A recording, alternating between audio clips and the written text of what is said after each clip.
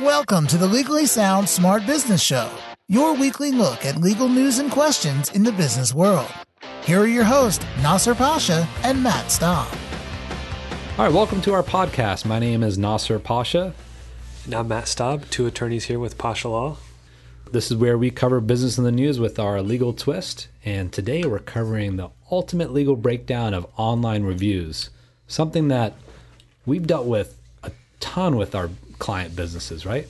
Yeah, probably more than I was expecting to ever, but it's really become, we have had clients where that's been the only thing that's been an issue, but even for the clients that we do a lot of things for, it seems to be popping up with them as well. And I'm sure most people have, if they haven't left their own reviews, they've at least used something like a Yelp or Google reviews to at least look into something such as a restaurant or something else like that. Yeah, and I think early on in the internet, especially with the online reviews, most of the issues were dealing with businesses that deal with consumers. But now even B2B businesses, service industry, pretty much everybody has some kind of online profile where people can leave reviews, whether it's by choice or not. Sometimes profiles get created whether you like it or not. Right. I've talked to a lot of different business owners who were confused how their Yelp pages even showed up. I didn't create this. It's like, well, it doesn't really matter. It's like, well, you can't create my own page. It's like, well, good luck with that argument to Yelp. Yeah. And so Yelp is a great example of online reviews because, and in fact, I would say that that's 80% of our business of people complaining about Yelp reviews, and then 20% everything else. Mm-hmm. I think it's one of the most popular ones, especially, I think, in particular, it has a negative review on Yelp seems to have the most impact. But also there's Ripoff Report. I know if you get a bad review on Ripoff Report, depending upon how strong you are on the web, that can come up pretty high on the search engines if they search your business. Yeah, of course it depends on the business. Sometimes you type in a business's name, it might be a whole bunch of things, and then their Yelp page. I mean, if you type the name in the right fashion, it'll pop up. If you have a Google business page, it'll pop up on the right, reviews are right there. But yeah, like you said, Ripoff Report, that can pop up really high on a search engine. It's never anything good. Ripoff Report's only posting bad things, so that's going to be some bad news for your business. And what's different about Ripoff Report versus Yelp, on Google especially, Ripoff Report in their title tags, they'll put the actual title of the review. And so unlike Yelp, where it may show how many stars, etc., which may be negative, but if they have something scathing like, oh, this business is a fraud or fraudulent or whatever, that will be what it says in the actual Google result, which can be very, very damaging. But is it enough just to be a bad review to have legal action? Probably not. I mean, a true review that is bad has very little recourse, actually. Yeah, to me, there's different levels of quote-unquote bad reviews or one-star reviews. You have the ones that are, perfect example, go to a restaurant, it was a terrible experience, bad service, food was bad. If you go on there and write completely truthful things about that experience, that's just a legitimate bad review. And then there's ones where someone might leave a review, it's more their opinion-based, or they just didn't like the ambiance of a restaurant or something to that effect. It's not really a factual thing, it's just their opinion, and they leave a bad review for that. I've seen that too. And then, of course, you have kind of the all-encompassing one, and this is what we're going to get to, but the review that leaves statements of fact that are false. So basically, you're going on there saying statements that are definitely false, that are not opinions. Those are going to be the ones that some action can be taken on because those fall under defamation. Yeah, and defamation, there's a reason why defamation is defined that way and where they draw the line. And that line is drawn in connection with freedom of speech. And so the First Amendment draws that line between, okay, what is allowed speech and what is not allowed speech? And defamation is just that we're willing to protect speech that is a matter of opinion. But if you're stating a statement of fact that's not true, that's where we give plaintiffs some recourse against defendants. Exactly. So that's where all analysis starts. You gotta, if you get a bad review for your business, the first thing to do is to read the review and determine whether you even have a cause of action. And from there, let's say you do, then you kind of run through this step-by-step process of how to deal with it. So I think the first thing to do is determine what the response is for the actual review, meaning do you want to write something, like in Yelp, for example, you have the opportunity to respond in Ripoff Report 2. Do you want to respond to the review or do you not? And if not, do you want to take some other course of action? I mean, I think oftentimes or almost every time, at least I tell business owners to not respond to the review. Sometimes they've already done so and made it worse, but I think that's the first step. We don't just jump in and write something and try to plead your case. You need to step back a second and take some time and think about the proper response. And that might be counterintuitive. In fact, that's often counter advice to a lot of marketers or reputation management companies, because they definitely think that there is a positive aspect of putting your position out there. And you've seen, like, if you ever have whether it's on TripAdvisor or Yelp, you'll have restaurants that respond to even solid criticism. And even where it's kind of outrageous, they have some kind of response. And I'm not saying that's not okay. There's definitely a valid argument to do it that way. What we're talking about is, don't be the owner that has a knee-jerk reaction because you're personally involved in this situation and you make matters worse. And we've seen it 100 times.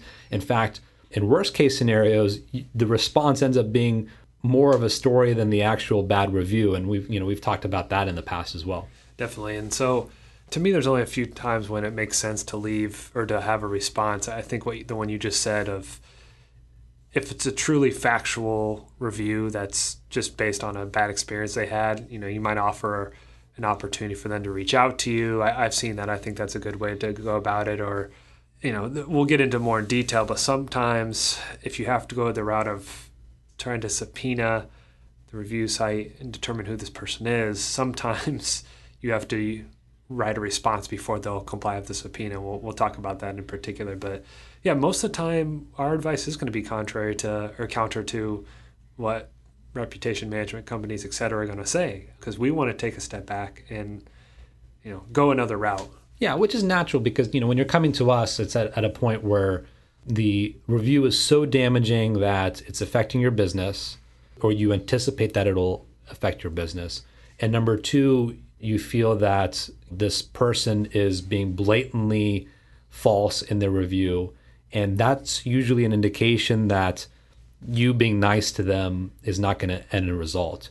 And so after you review the response and that meets that criteria, then going to a law firm like ours or whoever else to help you, guide you through the next step is going to be important. And if you've already responded or engaged with the reviewer, it actually may affect the chances of success in actually removing the reviews, because when we send our cease and desist letters, which we'll talk about in a second, a majority of the time people remove the reviews. Mm-hmm. And there's a reason for that. And, we can talk about that in a second. Yeah, you're exactly right. And I've dealt with the former of that, of somebody who, they get a bad review, the business owner responds, and I've seen ones that are even worse than the bad reviews, and they're disclosing private or confidential information. It's just really bad. And so, yeah, this is the analysis to go through. One, determine that it is defamatory. Okay, so we've done that.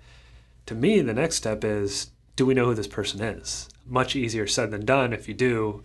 Like you just alluded to the cease and desist letter. That's one way to go about it. But we got to determine if we know who this person is, or at least at the beginning, if there's reasonable certainty or a pretty good idea of who this person is, because that's going to dictate the route that's going to need to be taken. Yeah, and if we don't know who they are, then there's one option. And if we do know who they are, there's another option. So let's talk about, if you know who the reviewer is, then usually the first step is to send a cease and desist. Mm-hmm. And any lawyer can draft one of these. Like I said, just to kind of brag about ourselves, we really dive into the details of the review and the business to have an understanding, to make our letter as effective as possible. We have a reputation as a firm that we actually go after reviewers when it makes sense. And so because of that reputation, usually reviewers do listen to us, again, the majority of the time, and those that don't end up being forced to do so one way or another. Right. And, we're not going to send a cease and desist if there's no merit behind it. I mean, it's sometimes people ask us to, and like I said, if there has to be some grounds to do it. There has to be, you have to be able to prove some sort of defamation or reasonable belief that there is. And that's what makes this effective. If we were to take every single case, then we would lose our credibility and it wouldn't make our letters as effective. Right. I've turned down handfuls of people that wanted to go that route and to do something, and I just told them, look, what they wrote's true. If it's true, yeah. And there's not much you can do. Because one defense, probably the biggest defense to defamation, is truth. And That's so right. If the review is true, no matter how bad it is, it's not defamation. That's as simple as it gets. Going back to the defamation, sometimes people get confused with the difference between a matter of opinion or a statement of opinion and statement of fact. And just to kind of quickly give an example of that, to exaggerate a little bit, if I say that this restaurant is not good, it's bad, right? Or the owner is a jerk, or the waitresses are rude. These are all very kind of opinionated related statements. Now, I'm not saying an opinion by itself is not actionable, because sometimes they are if they imply some kind of underlying fact that's not true. Mm-hmm. And so a clear example of a statement of fact is, instead of saying that the waitress is rude, I would say the waitress threw water in my face, right? And so that would be the difference. Or if I say that the business owners are corrupt and they're cheating, that may actually have an implication that they're actually breaking the law, even though that's on the side of the opinion, but it may be indication that there's an underlying fact that is also not true. Yeah, and a lot of times it kind of is in that gray area. But so, like you said, we have some backing to these letters, and really the reason we often start with this or to go this route is, for anyone that's been involved in a lawsuit, once a lawsuit is filed, it's going to get much more expensive for the business owner, because we just don't know what direction it's going to go. Let's say we have the situation where we've tried other things, nothing works. Really what's left is to file a lawsuit. I don't like to say it's the last option, but that's really kind of to us, or at least to me, I think it's the last line of defense, but it's there. And you have to be careful. If you're pulling that trigger, of course, there's costs involved. But a good example is, just in Houston, my hometown here, there was a law firm that actually sued a client because of some one-star review. Now, a law firm, they know what the definition of defamation is, etc. And long story short is, not only did they lose the lawsuit, but the judge actually awarded the defendant, the former client, attorney's fees. And I don't know how much it was, but it was enough, the fact that they lost, and now they actually owe money. And so there's no guarantee to all this. That's why competent attorneys that just don't push you into spending money that might be not gotten back, and then not only that, you actually may lose money and not only that, not everyone wants to sue their customers. There are real repercussions, even if you're right, in suing your customers, right? Yeah, and we're talking about the legal side of things, but exactly what you just said, some of this is a public relations argument as well. We don't, even if you have a great case, does it always make sense to actually file a lawsuit against one of your customers? Because then it's just going to be out there, and people say, well, I don't know if I want to do business with them because they're just going to sue me. I'm just their customer and they're going to sue me. That's not what I want to do. And of course, it depends on the type of business and all that. But, just going to what you just said, there is strategy involved in whether to file the lawsuit or not. You said in Texas, I know in Illinois, particularly in California, there's these tools in the defendant's tool belt they can use to basically not quash, but more or less that's what it is, this lawsuit before it even gets to the point. And like you said, there's attorney's fees, sanctions that could be involved. In this case in Houston, $27,000 in attorney's fees for the defendant here. And they didn't even get to the heart of the actual defamation. I guess they did indirectly, but this was just at the beginning. So you can't just immediately file a lawsuit and work it out from there. And there's really, at least in California, there's not really backing out of these either if the defendant turns around and files this motion against you. So it is careful analysis. It is a very, just like at the beginning, even though you might want to respond to them, to the review, it's the same thing for filing a lawsuit. You want to think before acting. And I think what you're referring to is the anti-SLAPP motion. And not every state has it, and to a certain degree, maybe more effective than others. But yeah, it's definitely good to note. again, not every attorney is going to be competent enough, or unless they're experienced in this area, specifically in defamation law, to be able to go through this analysis. Now, when you sue customers, yeah, you can sue them for money damages that have been caused against your business, to your reputation. But typically what most businesses are seeking is just to have the review taken down. A lot of times customers, clients, no one's perfect, and oftentimes these customers are coming from a place where they did have a bad experience, but because they're their bad experience, they become a little vicious and start exaggerating and going beyond just what's true and start making defamatory remarks. But what happens if even through a lawsuit, you can't get the review taken down? And that happens. A good example was Ripoff Report. Ripoff Report they basically take advantage of, in my humble opinion, a statute that was passed a while ago, Section 230 of the Communications Decency Act. And we've talked about this in the past many times. And what this basically says is that internet websites like Facebook, Ripoff Report, that rely upon other people, and Yelp, and other people's content, that other third parties that are placing the content there, they are not held responsible for that content to a certain degree. Generally, they have immunity. So in other words, again, there's always exceptions, but generally, if someone posts a defamatory statement on Ripoff Report, Ripoff Report will fight tooth and nail to prevent it being taken down. And they say they've never lost a case, and I'm not sure if that's still true or not.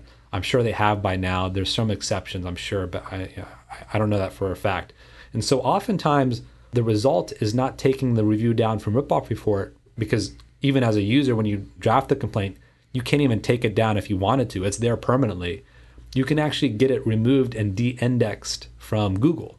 And that's been an effective way by many law firms, including ours, to get those reviews removed. Yeah, and even in those situations, you should go through and look to see what Ripoff Report writes on the site. They just kind of belittle the legal process, and it's I wonder if we can probably find one to post maybe to show people. I don't know. Well, we can link to it at least. Yeah, that's what I meant. Is what I describe to people with them is they're a whole different animal. I mean, it's just because they refuse to really do anything, and I alluded to it before. Their subpoena process is much more burdensome than any other site that I've dealt with, and so it's not really that fun to deal with them, but it's doable. Like you said, I mean, there's always remedies to be sought by a defamed business or person.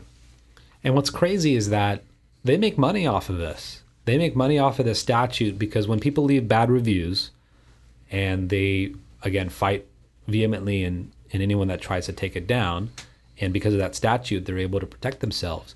They actually charge, I don't know what they're calling it these days, but and I don't want to defame them because I'm intelligent in that way because they're very litigious. But nonetheless, they have some kind of program where you pay money, and my understanding is that the ultimate result is that that title tag that I alluded in the very beginning, it somehow gets changed, and you get into some kind of program or whatever. But whatever it is, somehow it ends up being more beneficial.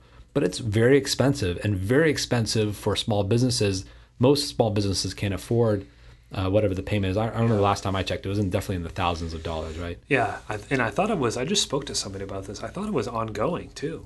I mean, I thought it was not even. There's an upfront fee, like set things up, and then you pay an ongoing whatever. So it's highway robbery. I mean, they're really holding the hostage, especially if it's a defamatory statement. Because here's the thing: even if it's a clearly a lie, that means that they can take advantage of this. And there's something inherently wrong with that for sure. But it's not to say that that's your only option, that you can just pay the ransom. There's other ways to do it. And for example, if you get a court order, if it's drafted correctly, and this is a key point because I've seen court orders that aren't drafted correctly because the lawyers may have made a mistake here or there. But if you draft it correctly, you can get it removed off of Google, assuming that you're able to prove defamation. There are many methods, and you can get it removed. Now, what Ripoff Report has done is that since you have to identify the URL of the actual website in the lawsuit for Google to remove it, Ripoff Report will actually change the URL of the website with the bad review in order to get around Google indexing. And so now Google actually, this is a more recent thing, and only in the last 6 months or so that I personally have seen it. They may have been doing it before then, but Google has responded, and they will still take it down if your judgment is drafted well enough, in the sense that if it's such the case that it's just one specific URL and it's kind of a narrow vision, then you may have some problems because Google will not comply with the court order unless it's properly drafted. And they do review it. It's hand reviewed. In fact, once you put it in, it'll actually take a number of days for them to actually process it because it's done by their legal team. Fun stuff. Well, let's go on the other side of the coin. We talked about when you can identify who the bad reviewer is. What about in the case of the anonymous reviewer? It's a different procedure at that point. Yeah, that's tough.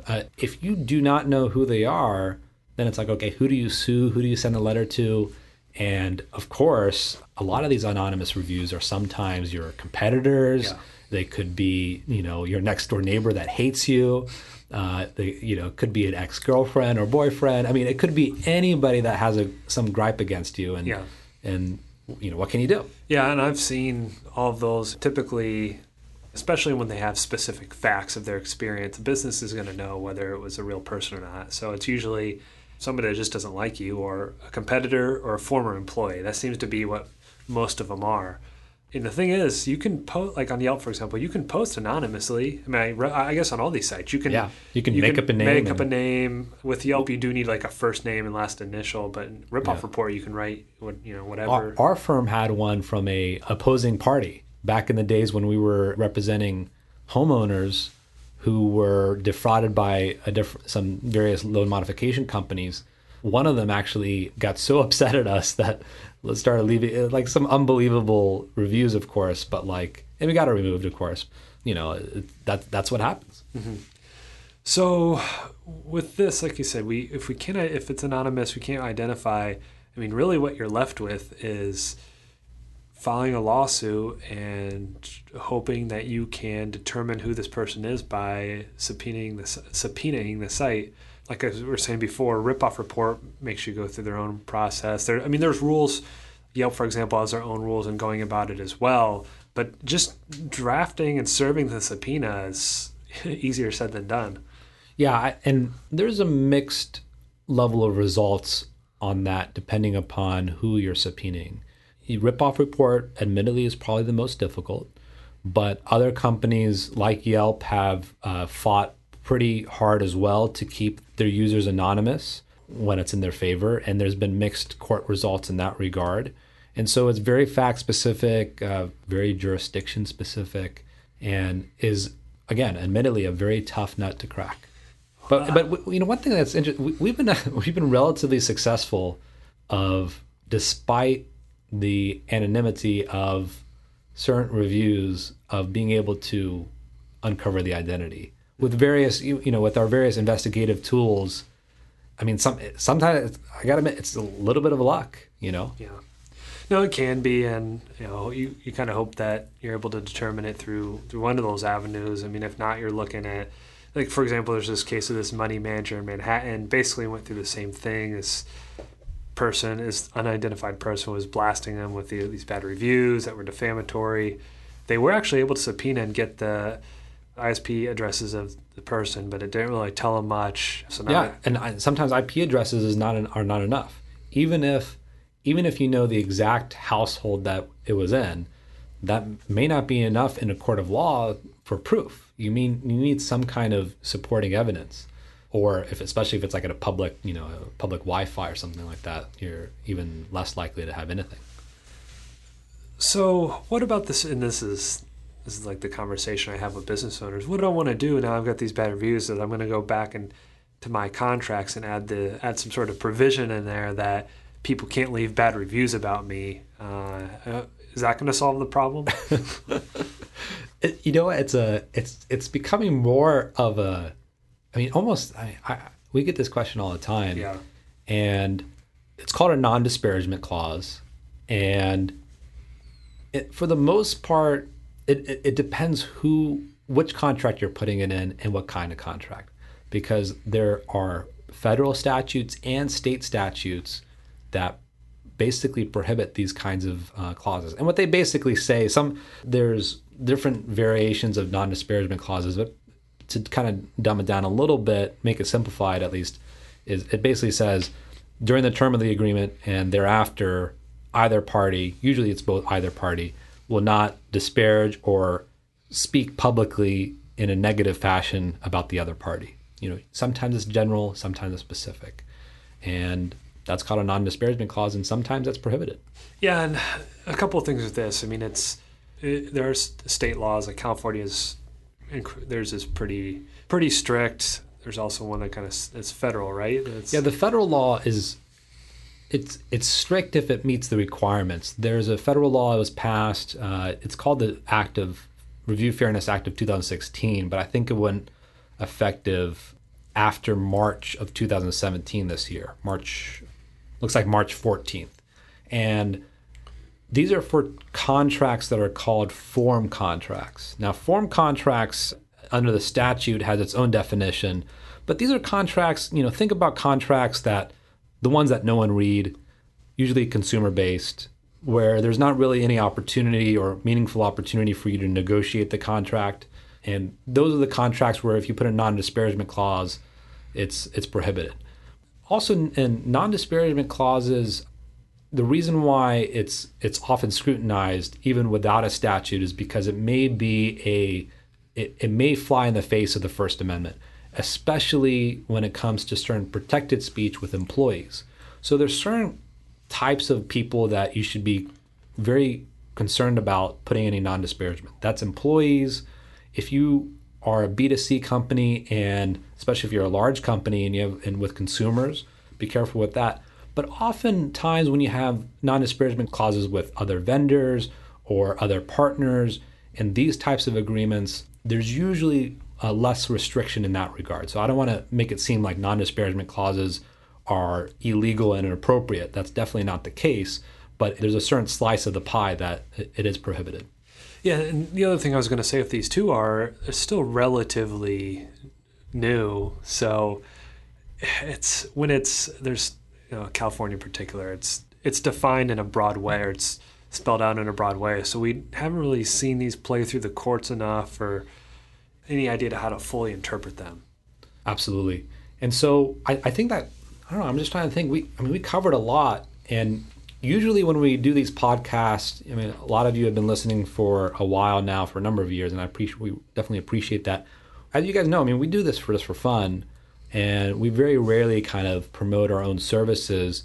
But this is, I just got to say, just really quick, just to kind of give a plug, this is an area for which we have a lot of experience in, and a lot of other law firms do not. And so it does kind of differentiate us a little bit. Typically, what we do is represent businesses. We provide general counsel services to them. But this is a very specific area that we do have a lot of passion for, because we understand very well the impact that a negative review can have on a business, especially if you're a restaurant or even any kind of service industry that has great reviews on Yelp.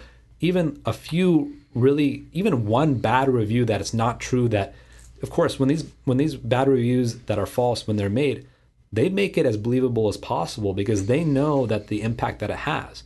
And so sometimes people reading it, even your friends and your family, they may not know that it's actually not true unless you're able to respond accordingly, like we discussed earlier, or better yet, just get it removed. And sometimes both is the answer as well. Yeah, and one other thing I just thought of is a common reaction, or what someone wants to do is say, the only thing they want to do is sue Yelp. Yeah, and I forgot about that. Yeah, I need to address that too. It's not going to work, and they've usually said I saw some lawsuit where this person in Virginia, I think that's where the case. This is the one that always gets brought up, of the person with the rugs. I think in Virginia, yeah. It's I saw this and they didn't win, but they sued Yelp. Blah blah blah. Yelp's they're protected. It's one thing if they get a court order and they don't abide by it, but if somebody complains to them that this review is defamatory, Yelp's covered under. First of all, they really do have no way of telling 99% of the time whether it's true or not. So they're not going to take sides. And two, they're covered under the law. And they do have that kind of They do have that algorithm that filters reviews, but a lot of people complain it filters good reviews, and they say it's an algorithm that we don't really touch. But and there's also allegations against Yelp for them basically extorting businesses to get them the reviews changed and so forth. And people have tried doing that. I still haven't seen a really successful case where they actually prove that. I've heard it, and many times from businesses and clients. But I've just seen how cases have panned out. I haven't really seen a really great case where they were able to prove that, right? Mm-hmm. Yeah, exactly. So what I always tell people is, look, at this stage, it's not worth your time or your money to sue them. So we'll see what happens down the road. Let someone else do that, with deep pockets. Yeah, even if somebody finally is able to do it, they'll figure out a way to get around it. So exactly, it's not worth your time. And in fact, I'm just thinking about what usually marketers tell us is like you have to play the game. Online reviews are part of your brand and part of your marketing strategy. And if you spend your time just kind of suing everybody, and it's not a valuable part of your business plan. Exactly. All right. Well, by the way, we're both in San Diego. We are. We forgot to mention that in the beginning, but recording the first time in a while in person. In person, yeah. At least, quite some time. At least a week. That's what I was going to say. Okay, well, we're spending too much time to each other. Well, anyway. Still the same thought of mine. So. All right. Well, thanks for joining us, everybody. And again, thanks for listening. And please review our podcast. We haven't asked that in a while on iTunes. Leave comments. And, of course, follow us on all our social media, which is just exploding nowadays, especially on Instagram, @Pasha Law, right? Yeah. All right. Keep it sound. Keep it smart. This has been the Legally Sound Smart Business Show with your hosts, Nasser Pasha and Matt Staub. The Legally Sound Smart Business Show is your weekly look at legal news and questions in the business world. Legally Sound Smart Business is a podcast that is intended but not promised or guaranteed to be current, complete, or up to date, and should in no way be taken as an indication of future results. No attorney-client relationship is created by listening or submitting questions to the podcast. The podcast does not constitute legal advice, but rather is offered only for general informational and educational purposes. You should not act or rely on any information in the podcast without first seeking the advice of an attorney. The opinions expressed in the podcast reflect the views of those individuals and do not necessarily represent the views of any other individual or business. For more information about the Legally Sound Smart Business Show, visit LegallySoundSmartBusiness.com.